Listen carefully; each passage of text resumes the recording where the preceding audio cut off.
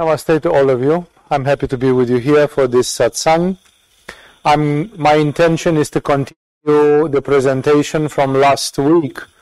Last week I simply started presenting the choices of evolution. I spoke in the beginning of this year about the situation of 2021, 2022, the energy. I expressed the fact that from the standpoint of yoga, it's very important that people can manifest their aspiration, that you know what you want, you know what you are trying to get out of this life, and that especially for the spiritual seekers, they are going according to their hearts. And once we define the fact that we follow this aspiration of the heart, then of course we came to the point of which path to follow. And I have started last week in presenting the paths, like ultimately it's what you choose. If you listen carefully and you meditate, and if you manage to see yourself in what I say, and to identify which is your main motivation, which is your main Shakti, then you identify which is your main direction in evolution. Not everybody does the same practice. Actually, the combination of factors in one spiritual practice is almost infinitely different. Tibetan monasteries, they sometimes printed a motto on the entrance, although all of them were Buddhist, and some of them were even yogis. Not all of them were of yogis, far from that. And they had the motto which said, as many monks, so many paths.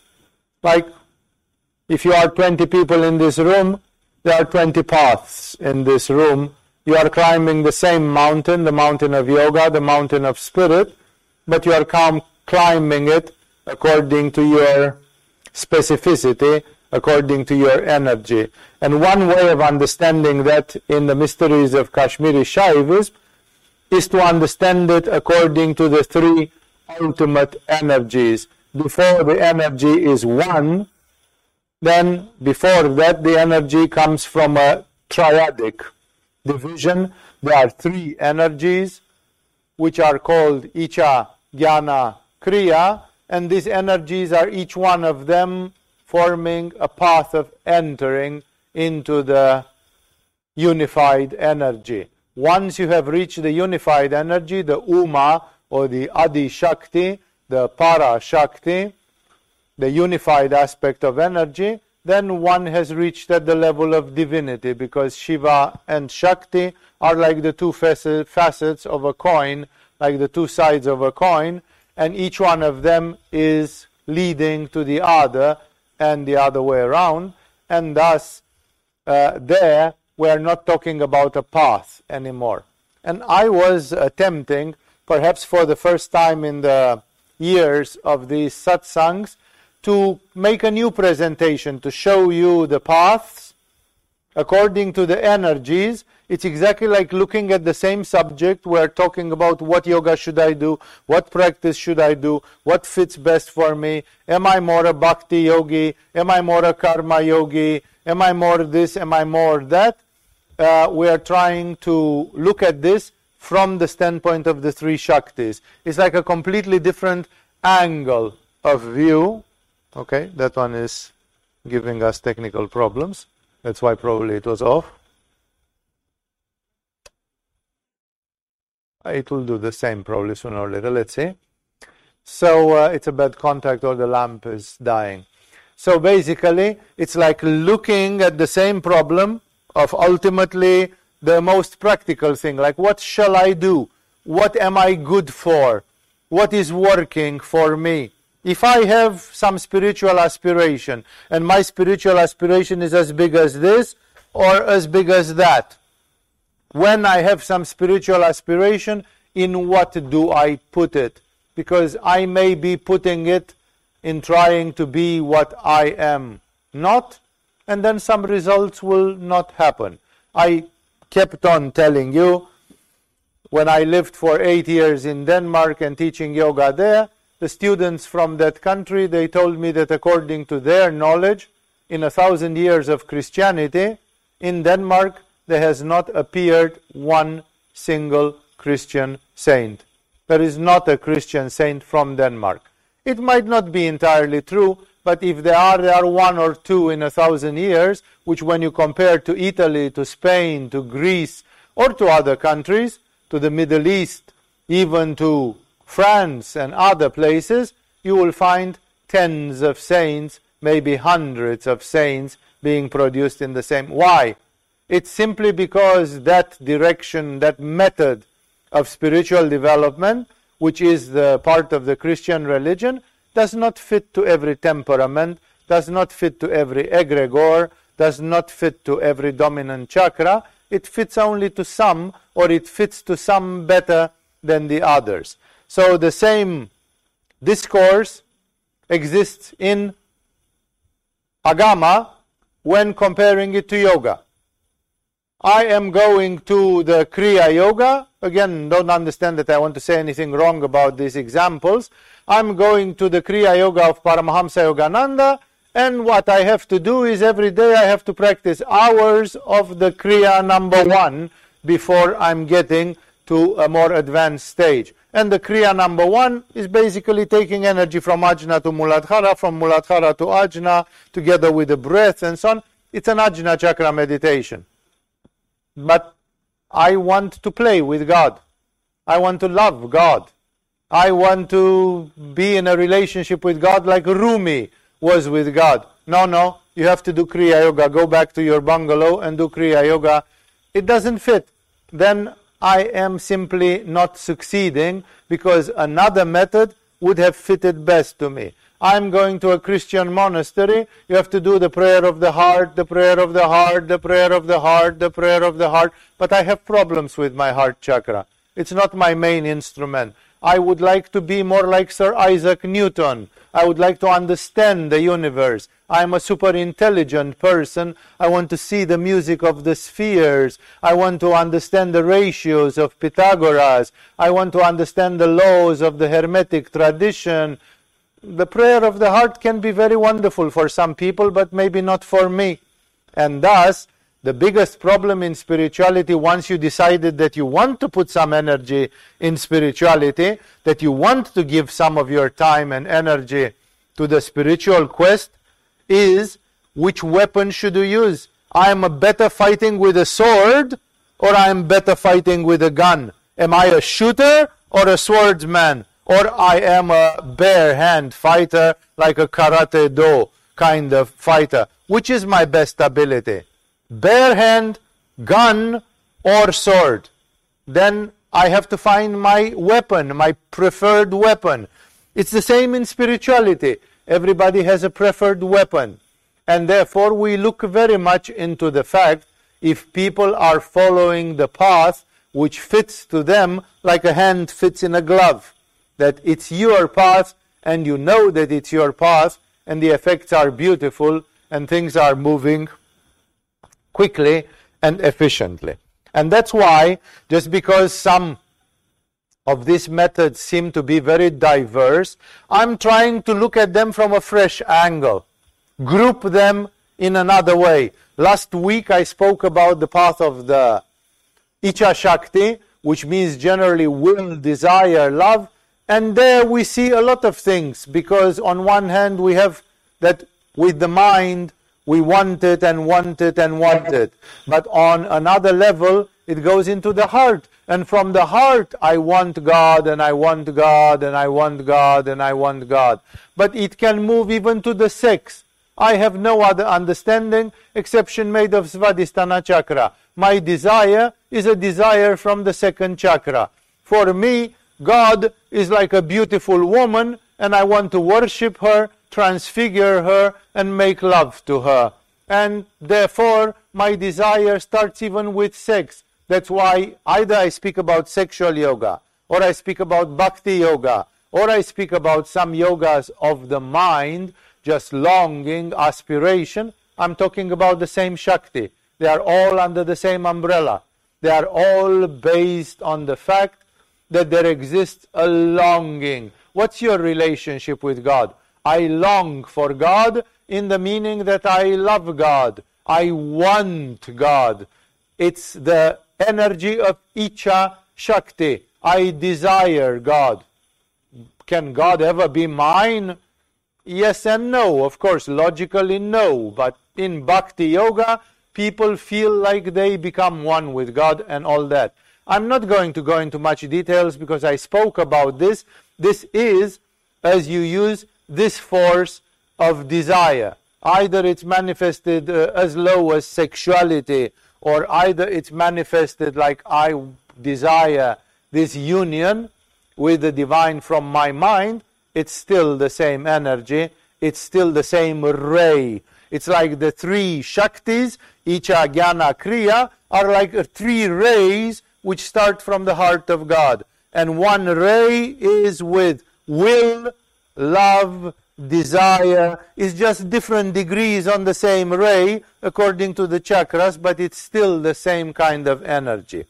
And that's why for some people their relationship with the universe, if you don't like the word God, just use the word universe. The Tibetans and the Buddhists in general, they mention that there exists a Buddha nature which is eternal, infinite, perfect, absolute, and basically it's all about the universe. The universe is the mandala, is the symbol of that universal consciousness, of that Buddha nature, and basically we want to reach the truth. We want to reach the reality. So even if you put it in this way, which is the same but just expressed with different words, it basically tells me that I want to unite with this reality. One of them is through willing it, wishing it, loving it, desiring it, longing for it. But there are two other energies which may define what I'm going, depends. I don't know how fast I'm going to speak because I didn't make a curriculum, I didn't make a syllabus for the lecture. I'm speaking freely, and therefore we'll see. It will take whatever time it will take. The second of the major three energies of God, of Shiva in Kashmiri Shaivism, is Jnana Shakti. Jnana is generally translated as knowledge. So some people don't manifest through the fact that they want to own God, have God, long God, wish for God. Some people want to know. They want to know God, and indirectly, because to know God is to know something which is transcendental, which has no consequence outside, but when it reflects into manifestation in Prakriti, that basically means to know everything, to know all. It is reflected in the divine attribute of omniscience, know all knowing. I would like to know the universe, to know the forces of the universe, to know all the chakras, to know all the lokas, to know all the 229 bhuvanas, to know all the laws of the universe, to simply know the universe like great seers who saw the universe from this standpoint. They told us that the universe at the highest levels manifests as a harmony which is flabbergasting the mind. The mind, although it wants to understand, it is in awe in front of this supreme harmony in which everything fits with everything. Everything makes sense with everything. It is exactly like when Jesus says to his disciples, he says, for you, even every hair on your head is accounted for before God. And therefore, it's like he said, don't worry. No, how can the cosmic consciousness have such a form of knowledge, which means to be able to be present in every atom of this universe, in every elementary particle, in every part of this universe? Some people wish God. They have an almost kinesthetic desire to hug God, to treat God like a lover, like it's a lovemaking with God. For other people, it's more of a knowledge. It's like God is pure knowledge. God is the spirit of the universe. And I want to join with this spirit. And how will I know? Well, because then I know everything. It is significant that Buddha, who followed such a path, when he chose the name Bodha, to define what happened to him, the state of nirvana, Buddha himself, and as it is translated even in English, the concept of enlightenment, to be an enlightened being means to know a lot, to know more than the ignorant people, to know what life and death are, to know about reincarnation or metempsychosis or whatever you want to call it, to know about the life after death, to know about the laws of metaphysics and evolution, to know about what is happening, so from that knowledge you can take the proper decisions, you can live in the light of knowledge.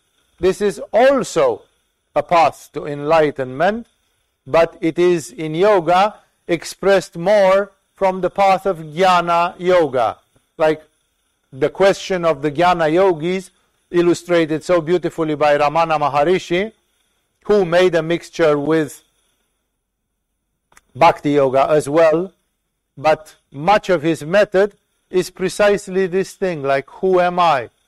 That's the whole mystery. It's a question which Ramana Maharishi meditated upon for 60 years, 50 years, whatever. He got enlightened at 17 years of age, and then he meditated with that for a lifetime. It's never enough. You always tend to see more, to understand more, to know more, no, because there is no final stage to that question. In the Q&A, somebody was asking me the other day, who am I? No, it's exactly the same issue. No, who reaches the bottom of that question? It cannot be expressed mentally unless you use some metaphysical concepts, like Shankaracharya said, who am I? I'm consciousness and bliss without end. I'm Shiva, I'm Shiva. But like most people, especially when they did not study seriously some Kashmiri Shaivism, if they say, I'm confused, I don't know who I am, I want to find myself, and you tell them there is an answer. It's coming from Adi Shankaracharya. I'm consciousness and bliss without end. I'm Shiva, I'm Shiva. It's like you gave me an answer which is so big that it becomes unattainable and abstract. I cannot relate to it, My feeling about myself is that I'm a person who is tortured by doubts, and I'm a person that has pain in their life, and I have confusion, and I don't know if I should do this or if I should do that. Every day in my life I have to make choices, and after I make choices I have to live with the consequences of those choices. And thus, now you are telling me I'm consciousness and bliss without end. Like, what does it mean to be consciousness and bliss without end? Because this morning somebody told me something shitty in a telephone conversation, and I got fucked up for 10 hours non-stop, and I felt I wanted to bang my head against the wall. What do you mean I'm consciousness and bliss without end? Are you joking me? Are you teasing me? What kind of... I cannot relate to that answer. That answer sounds like a contraption, like a concoction.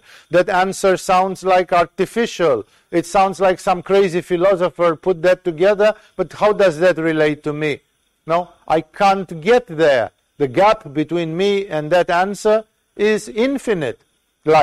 And thus, basically what I'm trying to say here is, there is, for some people, not so much the thirst for wishing God, wanting God. I would almost say possessing God, because desire at a certain level, it's almost like a form of possession.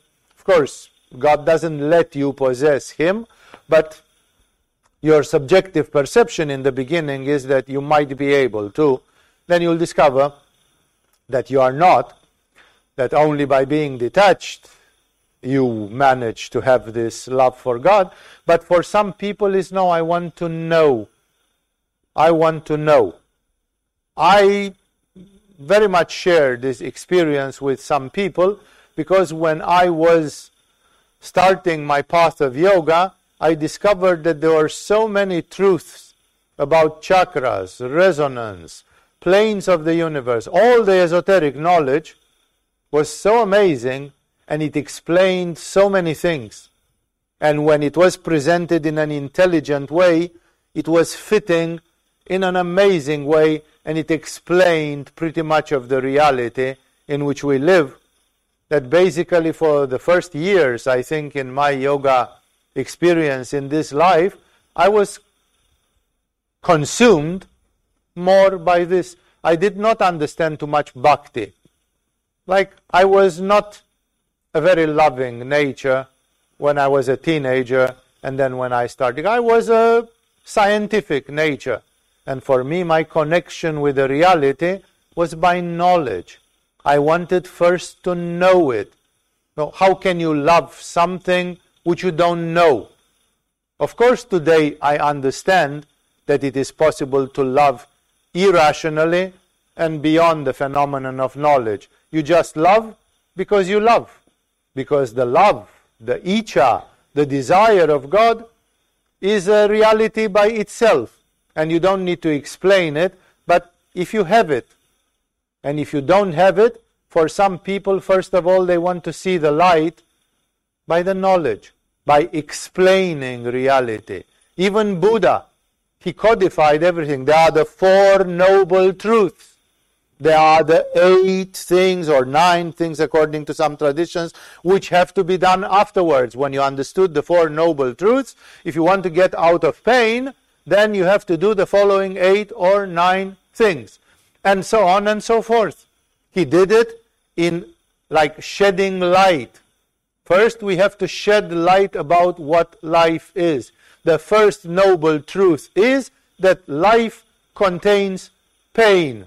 That pain is inextricably connected with life. And if you are alive, you are bound to have a lot of pain. So if you live with the absurd hope that you will not have pain, you are lying to yourself.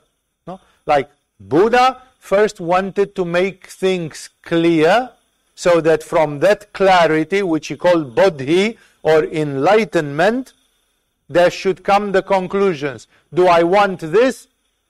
Some people will say, even if life contains a lot of pain, I can take it. Life has also a lot of sweet things. And sometimes you make love, and sometimes you watch a sunset, and sometimes you do this, and sometimes you do that, and it's all worth it. And yes, sometimes you have shitty blue days, but you have had also a lot of happiness, but at least you should decide.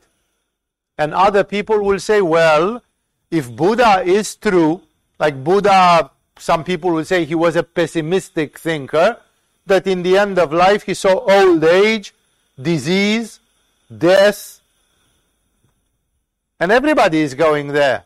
Nobody escapes death. Nobody escapes old age.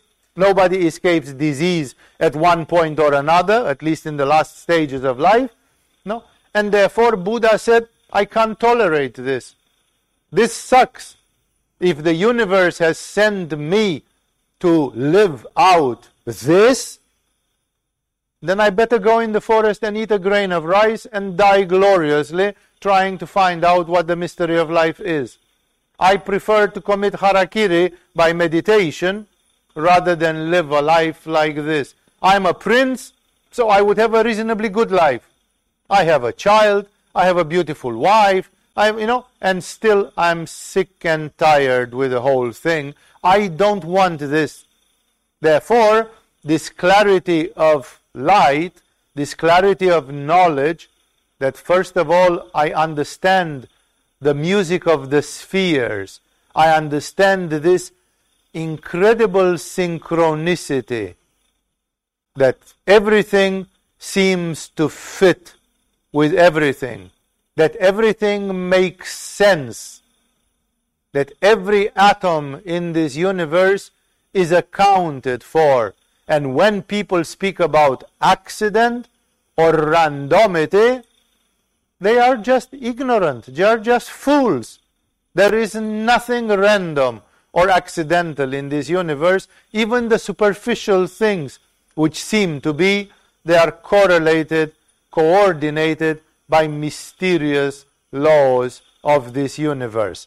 And therefore Buddha thought that if he brought clarity, some people will take the right decision and will say, okay, I choose to save myself, I choose to see the light, I choose to find the meaning, I choose to discover the Buddha nature, I choose to find the freedom, the knowledge, the immortality, all the characteristics of that state of consciousness. Was it true? Not really. There are many people who cannot understand Buddhism, who don't consider it even a religion. They say, come on, Buddhism is not a religion. A man had a state of nirvana, and now you build a whole religion out of that. Maybe he was crazy. Maybe other people cannot get the same state of mind. If they can get it, why do we say that it's meaningful and it means God? It means everything. It means the absolute. And therefore, the path of Buddha is not forever. There are people who say, I don't know, I love God wildly. I long for God. Every fiber of my being wants to sing the praise of God. And this thing that I fully understood metaphysics or not makes no difference to me. Like some people are surrendering to bhakti and to the other path, but for some people this knowledge is very important. In this way, perhaps it is not an accident that Agama has unfolded so long of its activity in a Buddhist country in the southeast of Asia, among an environment which is generally Buddhist, predominantly Buddhist, because Agama definitely has this side of enlightenment, this side of knowledge. Many people have been to Agama, even many people who disliked me or different aspects of Agama Yoga, they have said one thing we have to tell you, we've been all over around, nobody gives this kind of knowledge. The way the knowledge of yoga and the knowledge of spirituality, like you get it in Agama, like maybe we like to get the knowledge from Agama, and after 6 years we go to a Tibetan Lama in Nepal, and there we practice the Lamaistic path of Tibet. Or maybe we go to Hridaya Yoga, and we dwell into the heart and do the yoga of the heart, the Hridaya Yoga, and so on. Maybe, no. So in this way, or we go to Paramahamsa Yogananda and we do Kriya Yoga, just the Kriya method and so on. It's possible. But nobody contests the fact that one can get a very clear knowledge, a crystal clear knowledge. Is it possible to get it all the way? No, because actually as the knowledge opens, exactly like with the love, the closer you get to God, the more you love God. Is there an end to the love of God? Never. The love of God is something infinite. Is there an end to the knowledge of God and of the Prakriti of the universe? Never. Because this knowledge is infinite as well. It's exactly the dictum which a philosopher said when he said, the more I know that I don't know. And like the Pythagorean philosopher who simply said that he doesn't know, and the disciple said, we don't believe you are the master, you are supposed to know. And then he made a small circle and he said, this is your knowledge. And then he made a bigger circle which was around the small circle, and he said, that's my knowledge. Compared to you, I know more, much more. But my contact with the unknown, with what's out of that circle, is also much bigger. So where you have 10 questions, I have 100 questions. Because the more I know, the more I realize that there are a lot of things which cannot be explained by the mind, by language, by words, by philosophy. No, the more you know that you know the necessary things, like the Four Noble Truths of Buddha, are not the full truth which can be said about the universe. That can sound blasphemous to some Buddhist faithful people, but even Buddha had not reached the end of that. It is as much as it was possible to experience 25 centuries ago by a brilliant brain trained by meditation and other royal skills. And no, it was possible to say, and for 25 centuries it's been enough. Many people listened to Buddha, they agreed to Buddha, they discovered that they have to find out, and then they followed the path of Buddha. Not that there is just one path of Buddha, there is a family of paths of Buddha meant to go there. Buddha, for example, never says, when Mara, the demon, when he talks about his nirvana, the night when he achieved enlightenment, and he says Mara came, some great demon, the equivalent of Satan in Christianity, in a certain way, not a perfect equivalent, and when Mara tested me and tortured me and teased me, and then I was about to go in nirvana, and in the next moment I felt an overwhelming love for the cosmic consciousness, for the Buddha nature. I realized that this was the infinite, absolute, perfect ocean of enlightenment, of Buddhahood, from which I had come 10,000 lifetimes ago, and of which I had been separated, and now I was uniting with it, and I loved it, and I hugged it. That would have been the statement of a bhakti yogi. Buddha says something different. He says, just before I entered in nirvana, I suddenly knew everything, saw everything. For example, I saw all my 10,000 previous lifetimes. No Christian mystic says that when they got into a state of divinization, they saw previous lives. Or they saw something weird which they don't understand, and they could have been the previous lives. But it's a mystery that in the Christian theology there is no previous life story, and then I don't know what it was. No, the Christian mystics say that they felt the love of Jesus, that they felt an infinite love. That's the window through which they entered. But Buddha entered through a window of knowledge. He saw his lives, he saw his personal history, he saw the infinite, he saw everything, he understood everything, and that's why he called himself enlightened. Now I am enlightened, which means I have seen the Alpha and the Omega. And therefore, some of you would be more tempted by the fact that you know omniscience, to know. I cannot, if my heart is a bit more closed, I cannot love what I don't know. You are asking me to love God, and then you tell me that God is incomprehensible. Then how should I love something which I cannot comprehend? Maybe it's a terrible thing. No, maybe something terrible is hidden under that thing when you say it's incomprehensible.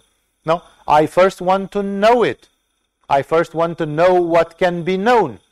And as such, the second major path, which manifests very often through Vishuddha chakra, it's the path of knowledge.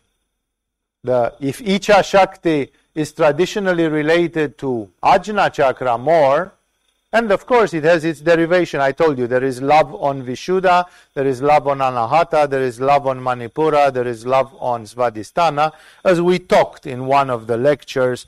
Know that people on each chakra, in each culture, they have a way of expressing love, sometimes more refined and closer to the original absolute, and sometimes not so refined. And the same with knowledge. This knowledge is usually expressed on Vishuddha chakra, but you cannot say that people have a strong Ajna chakra, they do not understand. That's how the big concept of music of spheres. The music of spheres is the Hermetic concept, in which basically it is said that everything is in harmony with everything, and that's very difficult to understand. Very privileged people had the opportunity to see this universal harmony, that everything makes sense, everything is in the right place. There is not one atom of this universe which is not in the right place or doesn't fulfill the right function. So, for some of you, it is more the thirst for knowledge. Jnana yoga, if bhakti yoga manifests more like prayer, Jnana yoga manifests more like meditation. Like you have to expand the mind, develop the capabilities of the mind, go into this pure domain of science, art, intuition, knowledge without knowledge, but of course also the knowledge which is based on teaching, learning, books, treatises, initiation, and all the things which come in this way. And again, for some people, I have experienced this desire by myself in my young days. This motivation is very relevant. People feel that if they know, then they have a grasp of reality. Of course, we discover that when we love God, we don't love God neither sexually, nor sensually, nor possessively, nor egoistically, and even the affectionate love for God is still a superficial form of love, that the true love for God is the love in God, is the oneness, it's the samyama, it's the aspiration, the longing to be there. Exactly as the quality of our love for God changes as we tread on the path of Icha, in the same way the quality of our knowledge changes. In the beginning we are curious, we want to know everything, we want to get initiated in a lot of things, then eventually we start understanding this knowledge in a much more internal way. We look at the fact that modern science, after not hundreds but thousands of years of different degrees of science, from Archimedes and older scientists than him until today, science cannot create out of nothing, out of the blue, out of prime matter, science cannot create one living cell. One. People cannot take carbon, nitrogen, oxygen, and hydrogen and make an amoeba. A single amoeba, we cannot create it. Nobody has to. We can fiddle with a pre-existing amoeba, but we cannot make a new one. No? And therefore, it is as Emerson or whoever, Walt Whitman, used to say, only God can make a tree. No, there is a mystery there, and this knowledge of what is a rabbit hole which is abysmal, and it's very, very beautiful. It leads to another way of experiencing reality. And in this way, there is a third path of evolution in which we are neither the ones who long nor the ones who wish to know. But the third Shakti is Kriya Shakti. It's the power of action. There are people who feel that if they don't act out, all the thing which they have learned, seen, felt, all the love, all the knowledge, is dead somehow, because it has to manifest as work. As Mahatma Gandhi said, work is love made visible, but here we are not talking about love. We are talking about the spiritual path. There have been people who have been on purpose like completely useless to the world.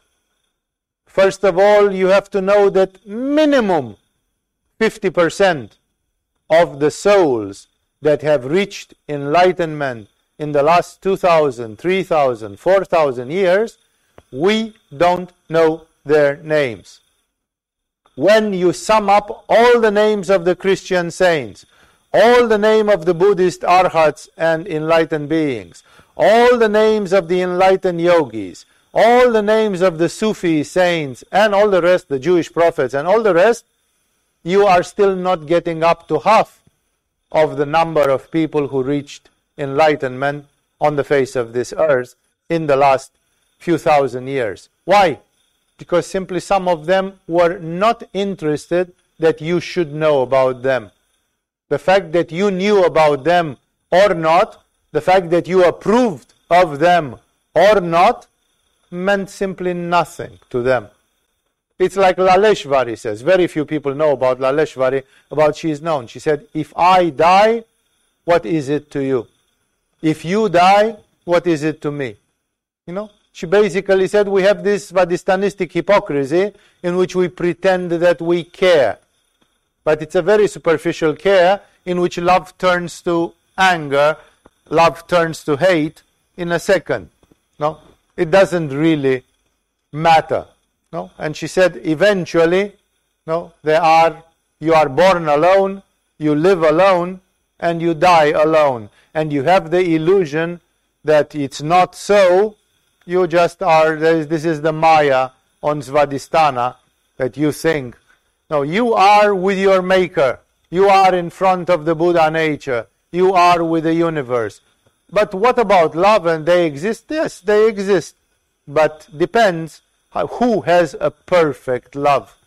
How often can you describe in the history of humanity two men? Let's not say a man and a woman, because there we mix sex automatically. But two men, two friends, a guru and a disciple, and so on, who had a love which was perfect. And it still lasts today. Wherever they are today, that love is still there and it's perfect. Is it possible? Yes, it is possible. But it is so rare that we don't see it, and if they have it, they don't show it to you. That's why, for some people, the manifestation of their divinization is a matter of action. Like they simply say, how do you prove you are enlightened or not? There is this guy living in a cave for 30 years. And one day they went and he was dead. They buried him, they burned him, whatever they did. And everybody said, oh, that Walter, who lived in the cave, he was a great man. Some people say, he didn't help me build my house. He didn't help me take a degree in, philosophy. So why was he a great man? Maybe he was a great man, but not to me. I don't know anything about him or her, and he or her doesn't matter. How do you demonstrate you have greatness? At least Jesus did something. Some people like it, some people don't like it. Buddha did something. Some people like it, some people disagree with it. Krishna did something. No? But like this, well, no, I have looked at the history of spirituality, and many of these great yogis and Christian mystics and others, they were people who were like divine madmen. They were living in this emotion called acedia, which in Greek means boredom, like you sit and do nothing. Because trying to do something is just an illusion in which you are moved by your ambitions, desires, samskaras, and so on. Just be with God, and what's your usefulness? I don't know. I'm not here to be useful. What am I? A plow? A hammer? But what am I? Am I here to be useful? I'm here just to be. There's a wonderful lecture of Osho Rajneesh, I forgot in which one of his books or collections of speeches, where he speaks wonderfully about this with his usual eloquence and zest. You know, he says you don't have to you don't have to do anything. You don't have to be evaluated through what you did. You have to be evaluated only through what you are. It's only because you are. God values you for what you are. Yeah, but nobody could see it. So what? They are just fucking baboons and they don't deserve to see it. They don't have the karma to see it. Why should they have seen how big someone really was? And in this way, some people cannot relate to this, and for some people their connection to the infinite has to be through action, because in the end, the three energies of Shiva, especially the lowest one, Kriya Shakti, the energy of action, she creates the universe. She comes to the objective reality, and she is the forerunner of the actual creation. After the Kriya Shakti, the next step is the Maya and the Kanchukas. Then with the Maya and with the Kanchukas, things are happening already. So Kriya Shakti in the 36 tattvas of Kashmiri Shaivism is the step just before Maya, the lowest in the divine. It's still the divine. It's still a divine energy, but it's a divine energy which requires the manifestation through action. Some people want the manifestation through desire. I want God. Bhakti Yoga. I want to know God and the universe of God. Jnana Yoga. And the other one is I want to be active. I want to do something together with God. I want to work for God. I want to be a finger of God. I want to act for God. And that becomes, of course, Karma Yoga. The fact that one cannot stop from doing action. Before Mahatma Gandhi lived, Swami Vivekananda, the Great of India, who, if he would have had the example of Mahatma Gandhi, he would have definitely given the example of Mahatma Gandhi. Shivananda, Aurobindo loved the example of Mahatma Gandhi and they used his example, but he was not alive, or he was too young at the time of Vivekananda the Great. So Vivekananda, when he looked back in history, he said, for me, a very typical example of a karma yogi is Buddha, which I just mentioned for the enlightenment. But Buddha, Vivekananda said, he could have reached enlightenment at the age of 36. If he felt something, he could have passed the knowledge to 5 other people, to 12 other people, then he could have gone. But Buddha stayed here until he was 83 or 84. He stayed more than 40 years extra after his enlightenment, and he hammered those 4 noble truths so much, and he dictated so many texts like the Pragya Paramita, the Heart Sutra, the Buddhist Heart Sutra, and others, no? And he created the Buddhist tradition. He created the rules for the monks, the canon, what to eat and what not to eat, what to do with your sexual energy and what not to do with the sex. Like all these are things which should be done by a manager, by an administrator, by an accountant, not by Buddha. But Buddha tortured himself to do these things. He could do these things. It took him years. He was very slow. Maybe he was a Taurus, very slow at it, but he did. So in a certain way, the great Vivekananda, he is true. Because Buddha was not only, he looked for enlightenment, but after he reached enlightenment, then he became also a very big karma yogi. Because he wanted to leave a trace, not for his sake, but for the out of compassion, because he said, exactly as I was confused and in pain 20 years ago, now surely somebody on the face of this earth is also confused and in pain and wants to find the truth, and therefore it's not only that I have the method, but I have to give the framework, the rules of the game. I have to create the institution, the establishment which makes it possible. And in this way, the third major path, the third major Shakti is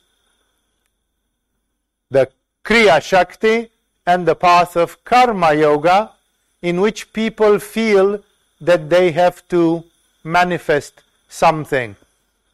If they know or if they don't know, if they feel the love of God or they don't feel the love of God, they have to actually manifest something. I remember the end of the 13th warrior, a movie which we recommended recently in the cinema movie here in Agama, and in which he says, Allah be praised in the end, because Ibn Faladan, Ibn whatever his name was, could become a useful servant of God.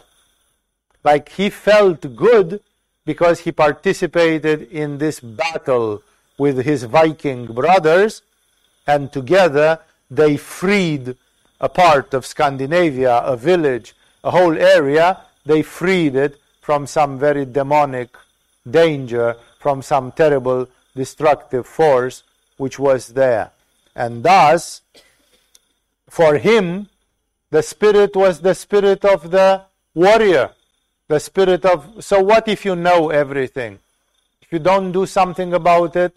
So what if you love God and you can feel God and God is answering and you feel you are in the ninth heaven, or as the Jewish prophet said, like you are in the bosom of Abraham, the prophet? No?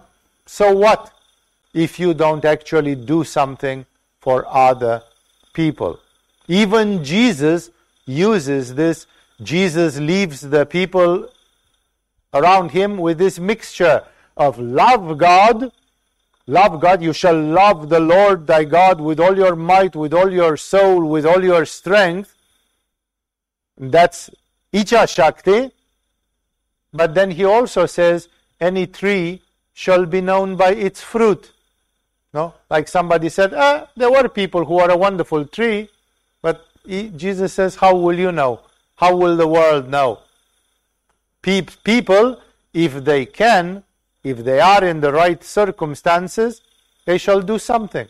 Even Milarepa, after he lived 30 years in a cave, he taught his method.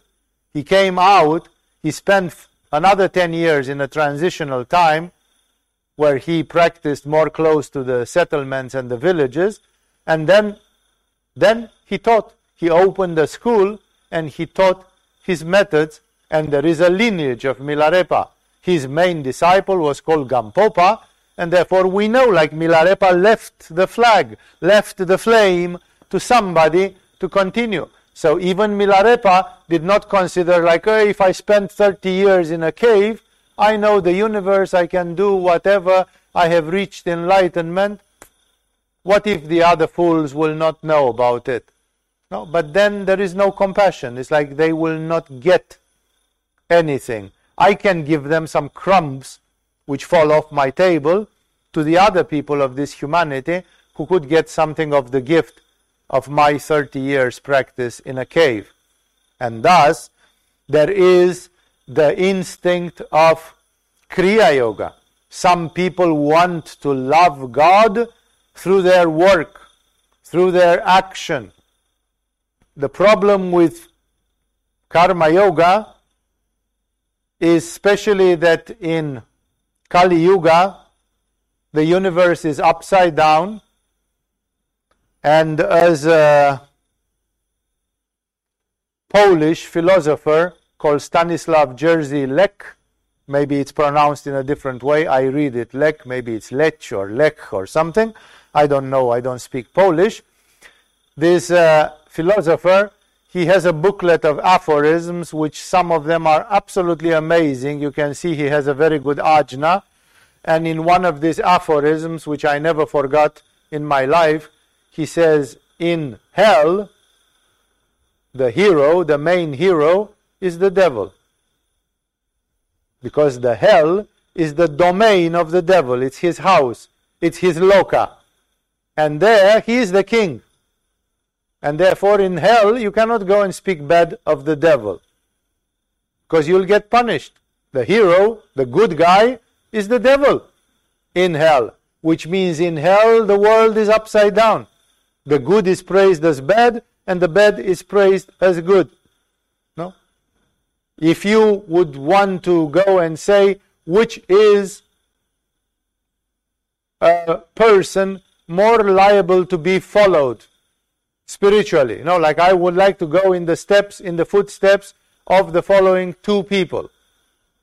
One of them is, let's say, George W. Bush, and the other one of them is the Ayatollah Khamenei of Iran. According to the political science of today, the Ayatollah of Iran is the source of all the terrorism, and if you could meet him, you should shoot him in 2 seconds, because he is one of the darkest bastards on the face of this earth.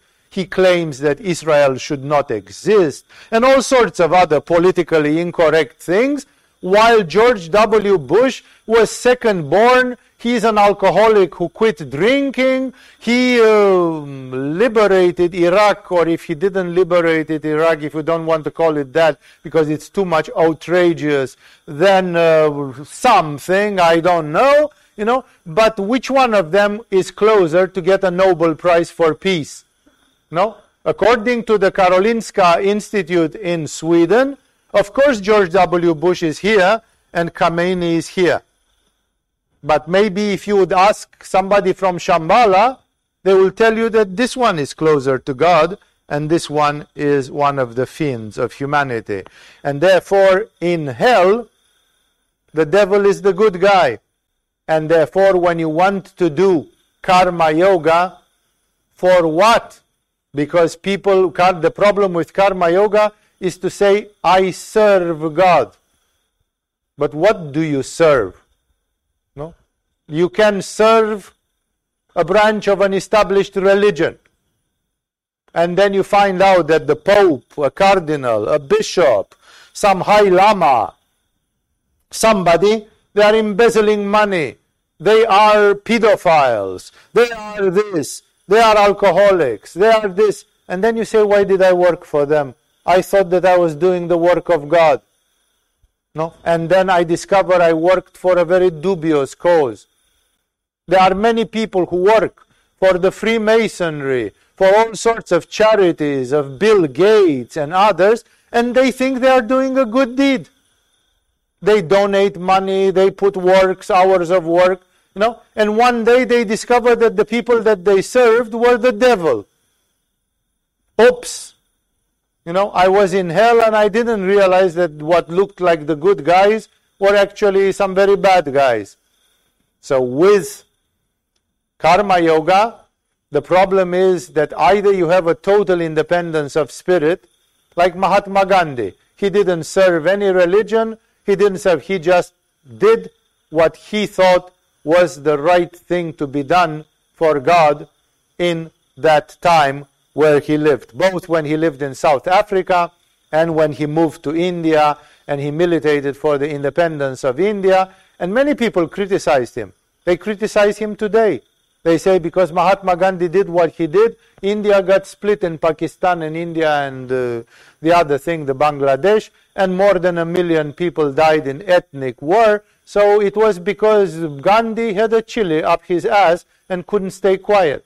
He should have let the British do the job, because they would have done it, not pressed, not with the arm twisted by Gandhi. No, maybe India would have stayed 10 more years under British yoke, but then the British would have made in such a way that all those nations would have been divided more rationally, more evenly, more gradually, more something, So many people see Gandhi as a violent man who his impetuousness, he actually produced a lot of violence while he claimed he was non-violent.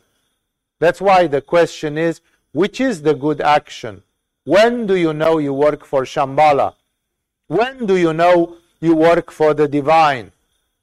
You remember the drama of it exists even in the Star Wars movies, because every Jedi is asked to serve the good side of the Force.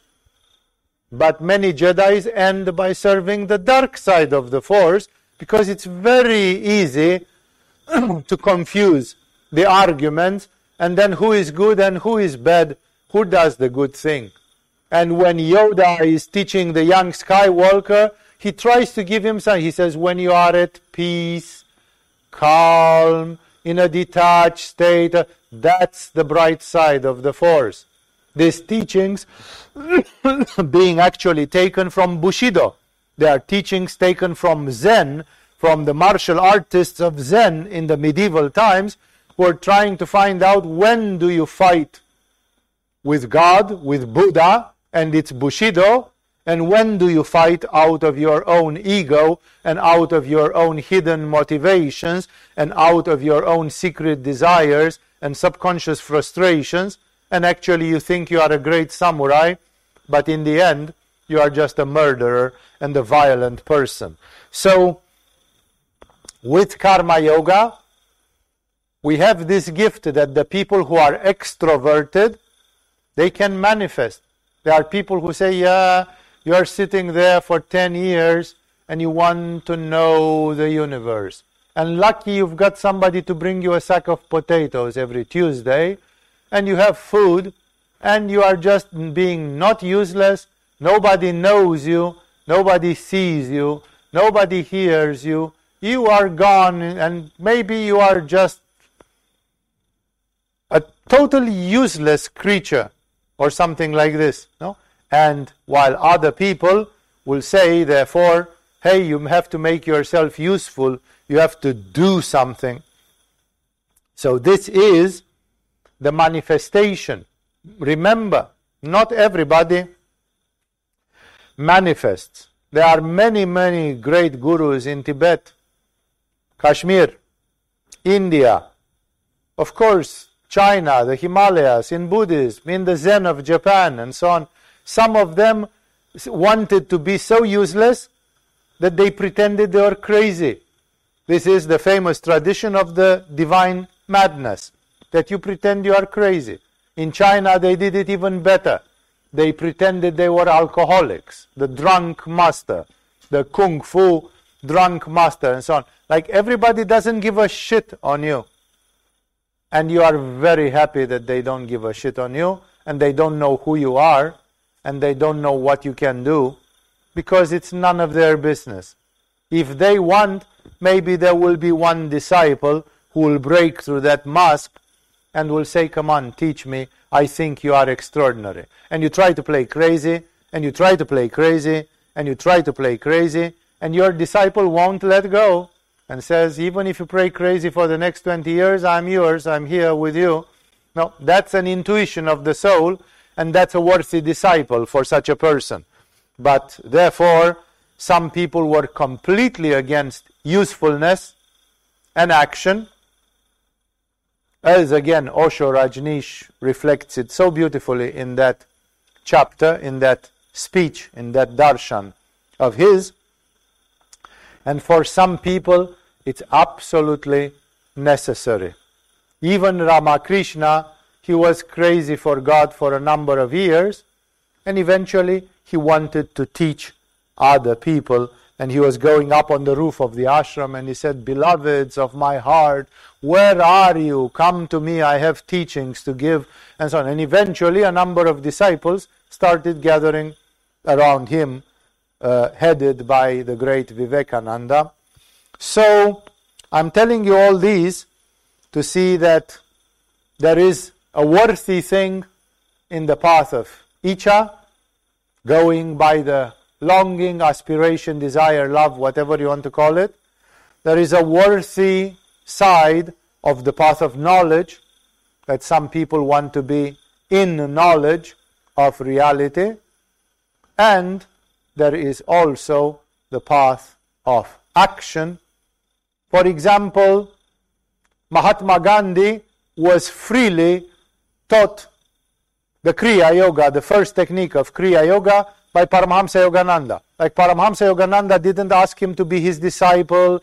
Today, if you want to learn the first Kriya of Yogananda, they put you in a preparation program of 1 year or 2 years, where you have to kiss the big toe of Shankarananda or of Hariharananda or whoever is the lineage holder, and then they say, okay, we hope you'll be a good boy, here is the first Kriya.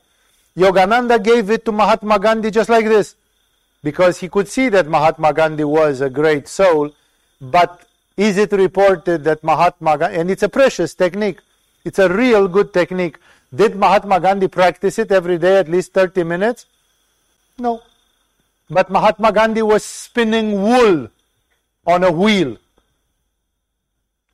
Comparatively, what do you think that will take you faster to God? spinning wheel for 1 hour or doing the Kriya yoga technique for 1 hour? No? It's obvious. Everybody knows the answer. But for Gandhi, it didn't matter, because he was not the Jnana yoga. He was not the internalized person. He had to make himself useful. And for him, spinning wool was a patriotic duty, because he wanted India to not buy wool and cotton products from England or from Europe, thus becoming dependent financially and economically. He wanted that people should spin their own cloth at home and live like before the British Empire, live modestly, live close to the nature. For him, spinning wool or cotton, whatever it was, at home, it was an act of revolution. It was a revolutionary karma yoga. And he spent 1 hour per day doing that out of sheer willpower. No, he did not, like he took the decision from 9 o'clock to 10 o'clock, I spin. Yeah, but you could write a wonderful article to a newspaper which will inflame the hearts of thousands of people. No, 1 hour I spin wool or cotton. Again, what it was.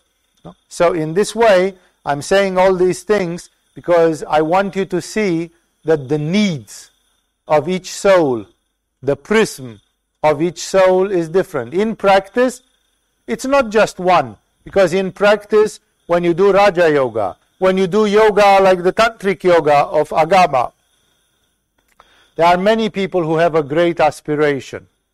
There are many people who, whenever they have the opportunity, they go to Kirtan, Bhajan, they do Bhakti Yoga, because they feel a state of devotion and they would like to be embraced by God in the embrace of love.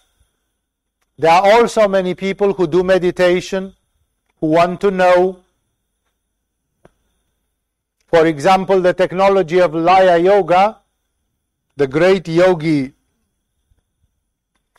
Maharishi Mahesh Yogi, who was the founder of the Transcendental Meditation, who practiced a mantra technology very close to Laya Yoga in TM, in the advanced stages of TM. He called this way of using mantras, and he called it the cognitive input. Like you get knowledge, input of cognition, without, he called it in another place, the knowledge without knowledge. Like you will know a lot of things, like Rumi knew that the galaxies had the shape of a spiral. Nobody had seen a galaxy at the time of Rumi. There were not telescopes and radio telescopes and things like this. Rumi knew that the electrons spin around the nucleus of the atoms exactly as the planets spin around the sun. This is in the Meknevi or whatever, in one of his writings written in the 12th century. No? How did he have this knowledge without the science? Because there was no science at that time which went that far. Even if they had inherited some science from Greece or from Rome or from India, it is not known that the ancient science of China, India, Greece, Rome, Egypt or others knew such things. It suddenly appears in the mystical writings of Rumi, where he takes it for granted, That's knowledge without knowledge. That's the cognitive input. That's when you meditate, you don't get just energy.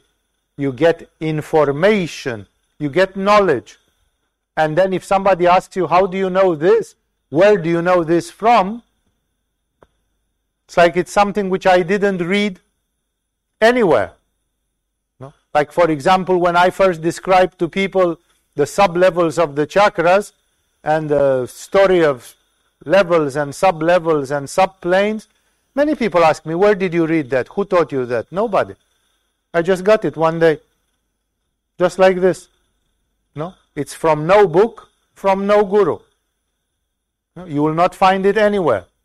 No? And in this way, and I'm saying that openly, I don't hide it or try to pretend that some angel from Shambhala came and gave it to me when I was sitting on the toilet one day and I was alone. No, I don't say that. So in this way, for some of you, the aspect of knowledge, and of course for some of you, the aspect of manifesting things. Remember, Mahatma Gandhi, he did not care if he had states of samadhi, but he cared to do the right thing every day, every minute, to live in a moral and ethical way and to do the right thing, to act in the right way. And that's why we in Agama, we have people who do karma yoga, jnana yoga, bhakti yoga, and the combination of this is sometimes called simply Raja Yoga, the royal yoga, the combination, the synthesis of the other three forms of yoga. It goes without saying that this extrovert yoga of karma goes very much through Manipura chakra, because it involves a self-discipline, it involves building things, it involves order, management, willpower, doing things. Many of the people have been karma yogis, have been chaotic, but they still tried to do the things well. Look at people like Mother Teresa and others. They managed, in spite of not having a higher education in business administration or other things, they kind of managed to do many things which other people thought would be impossible. So, in this way, in the satsang from last week and in this one, we managed to define in another way, to make you see in another way, what is the force which motivates you. Are you a lover of God who by aspiration desires God? Are you a knower of God who by a sort of divine curiosity wants to understand the music of the spheres and the laws of the universe? Are you a servant of God who wants to serve God on this earth during their lifetime? Are you a mixture of all three, and in what you do there is a combination of those, but those are the three Shaktis that take you to oneness. That's the trident of Shiva. It's not here. It's on that yantra with the trident of Shiva. That's the symbol of the trident of Shiva, that the energy subdivides itself in three primary forces, the Icha, Jnana and Kriya. And in case you did not understand the principle, let's get back to the Shaktopaya of Kashmiri Shaivism. How does energy make you go back to the cosmic consciousness? By intensity. When the intensity is constantly over a certain level, it's exactly like somebody is turning the sound on a sound system to the maximum, and it's a real powerful sound system. And then suddenly, whoo, you hear nothing anymore. It's gone so much that the sound system is paralyzed, and from the standpoint of what's happening, it's as good as if it was silent. Either you turn the sound down to zero, or you turn the sound to maximum. You still can't use it. It still does not transmit any information anymore. These energies, they have to be amplified to the maximum. The bhakti to the maximum. The jnana to the maximum. The karma or kriya to the maximum. So that in this way you have this effect of whiteout, because all the three energies, they join together in the stem of the triangle, of the trident of Shiva. They are just three branches of one and the same thing. And then one and the same thing is the mother energy, the Adi Shakti, the Para Shakti, the divine aspect, which is the half of Shiva. Shiva and Shakti, the two halves of the coin, the two halves of reality, and in this way Shakti takes us to splendor, to completion, to perfection, to infinity. Usually people, you can look upon the path like, what did I come to do in Agama? What did I come to do in this world? okay, I discovered that I'm a bit of a crazy person and I have spiritual aspiration. And unlike my fellow men, I want to do this more than I want to do what they do. What they do is somehow boring or limited, and what I do, what at least Ramakrishna did, what Milarepa did, is great and amazing, and I wish I could do that.